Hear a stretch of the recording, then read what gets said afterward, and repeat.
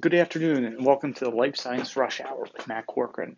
As always, I hope everyone's having a great day.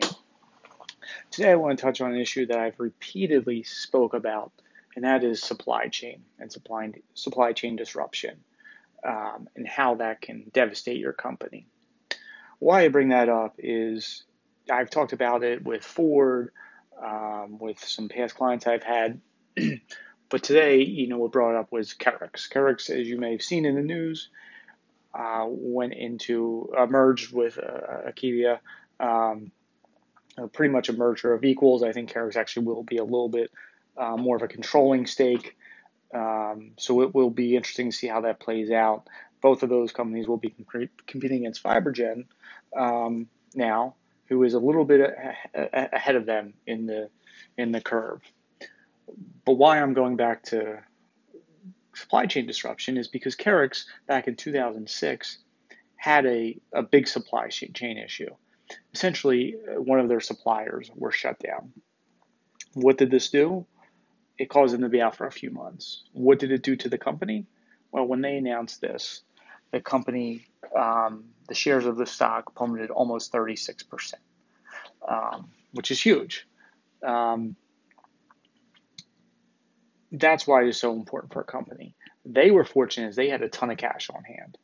Um, they just released a drug, um, so they were vulnerable. But they did have some cash flow, most likely some stock on hand, and then $155 million or so in cash. So the question becomes, what if you don't have an approved product, or you've just approved a product, and B, you don't have cash on hand or very little? How would that affect your business? You know, the first thing people typically do, and I say, hey, are you protecting your suppliers? Are you protected from your suppliers? Is they say, yeah, we're good. We've got them, we've got contingent business income. Okay, how much? What would happen if they're down?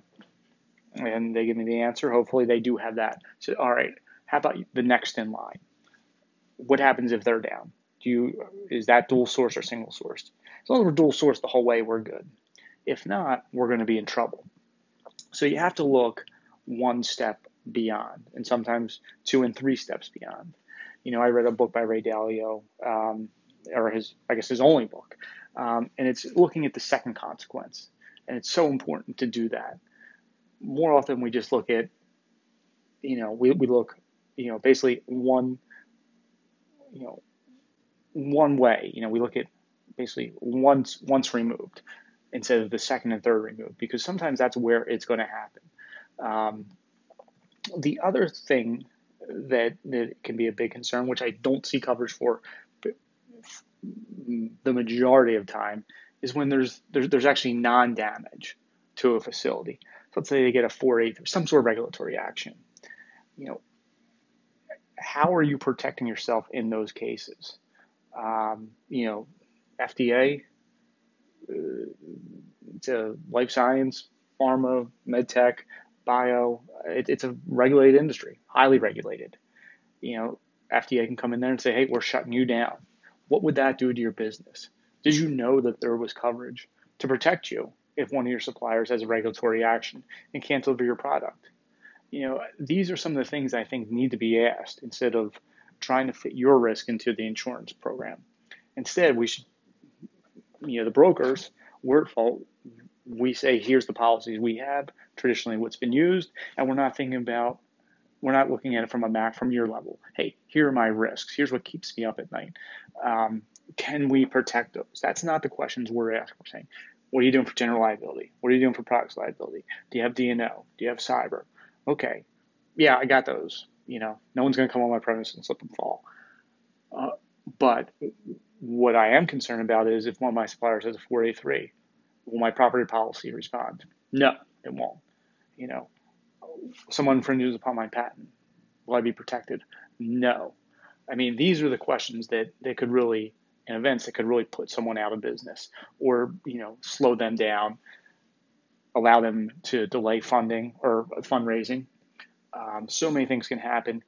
And we as insurance brokers aren't asking the questions of what's really going to put your business, what could really put you out of business, and then figuring out, hey, yes, there is an insurance policy for that, or no, there's not. But at least, or A, maybe there is. We go to the due diligence and it's too expensive. Hey, at least we know it's there instead of knowing after the fact. And unfortunately, again, we're not doing that. And it needs to be done to protect your assets. And if you're a CFO or CEO and you're presenting to your board, you can at least say, hey, we did our due diligence. The economics didn't make sense. So I'm always here to help you answer questions. Don't ask anything more from you, except to reach out and ask questions, insight, anything I can do to help you. You can reach me at mattcork.com. Email matt@mattcork.com, MATT at MAT, Matt at mattcork, MATTCORC.com.